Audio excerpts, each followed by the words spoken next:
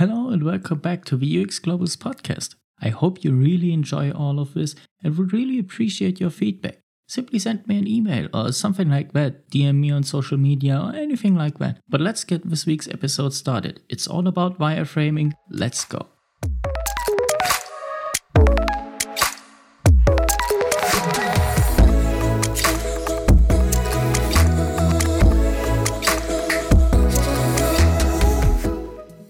As I said earlier, today's episode is all about wireframing.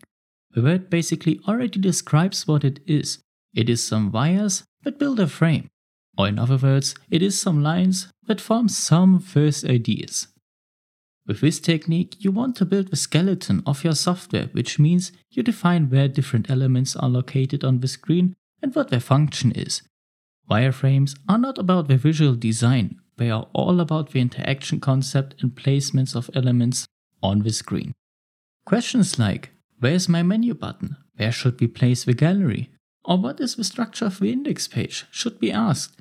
Which color should the menu button have? Which images will be shown in the gallery? And what should the background be? Are not relevant for those wireframes. It is only some black or gray lines on a piece of paper, on your tablet or graphic tablet, or whatever you're using to make your wireframes, but it is not more than some dark lines on a white background. Let's take a short break, listen to some music, and I will be right back.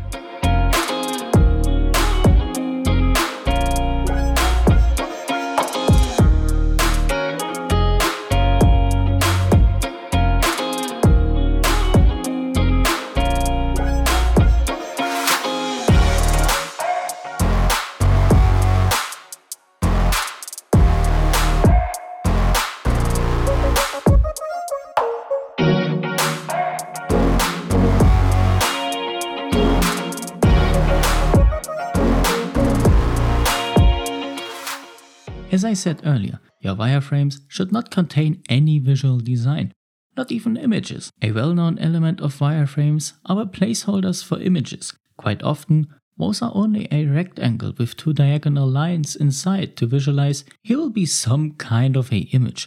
We don't know which one we will choose then, but there will be an image. This approach is used as wireframes are made at the beginning of the concept creation. Users and customers should not get distracted by the main goal of this phase. To create an awesome concept, as soon as you add some design to it, they will immediately criticize the image or the color that was chosen or anything else, but not the important thing, which is the interaction concept. Because this is what matters the most, as it is the foundation for everything that follows. And that was already one of the major benefits of wireframing, that you do not have design elements that distract user test participants and clients from the interaction concept, but they focus on the interaction design itself. But there are still more advantages and reasons to use this technique, from an entrepreneur or startup side, or simply when you are on a low budget.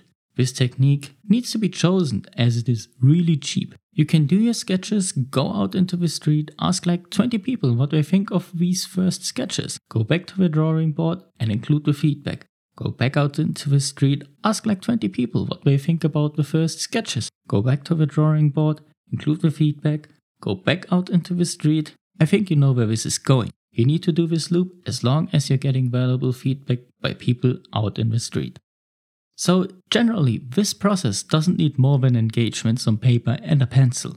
But you will get valuable feedback which helps you to improve your concept before actually creating your first paper prototype, which will be the topic of the episode on the day after tomorrow.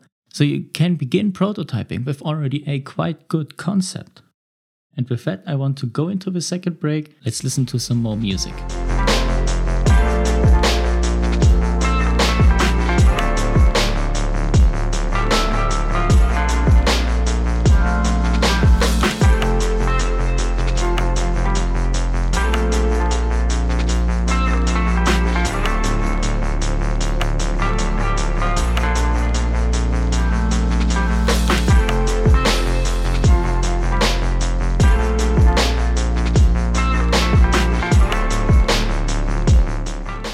So here we go, last part of today's episode.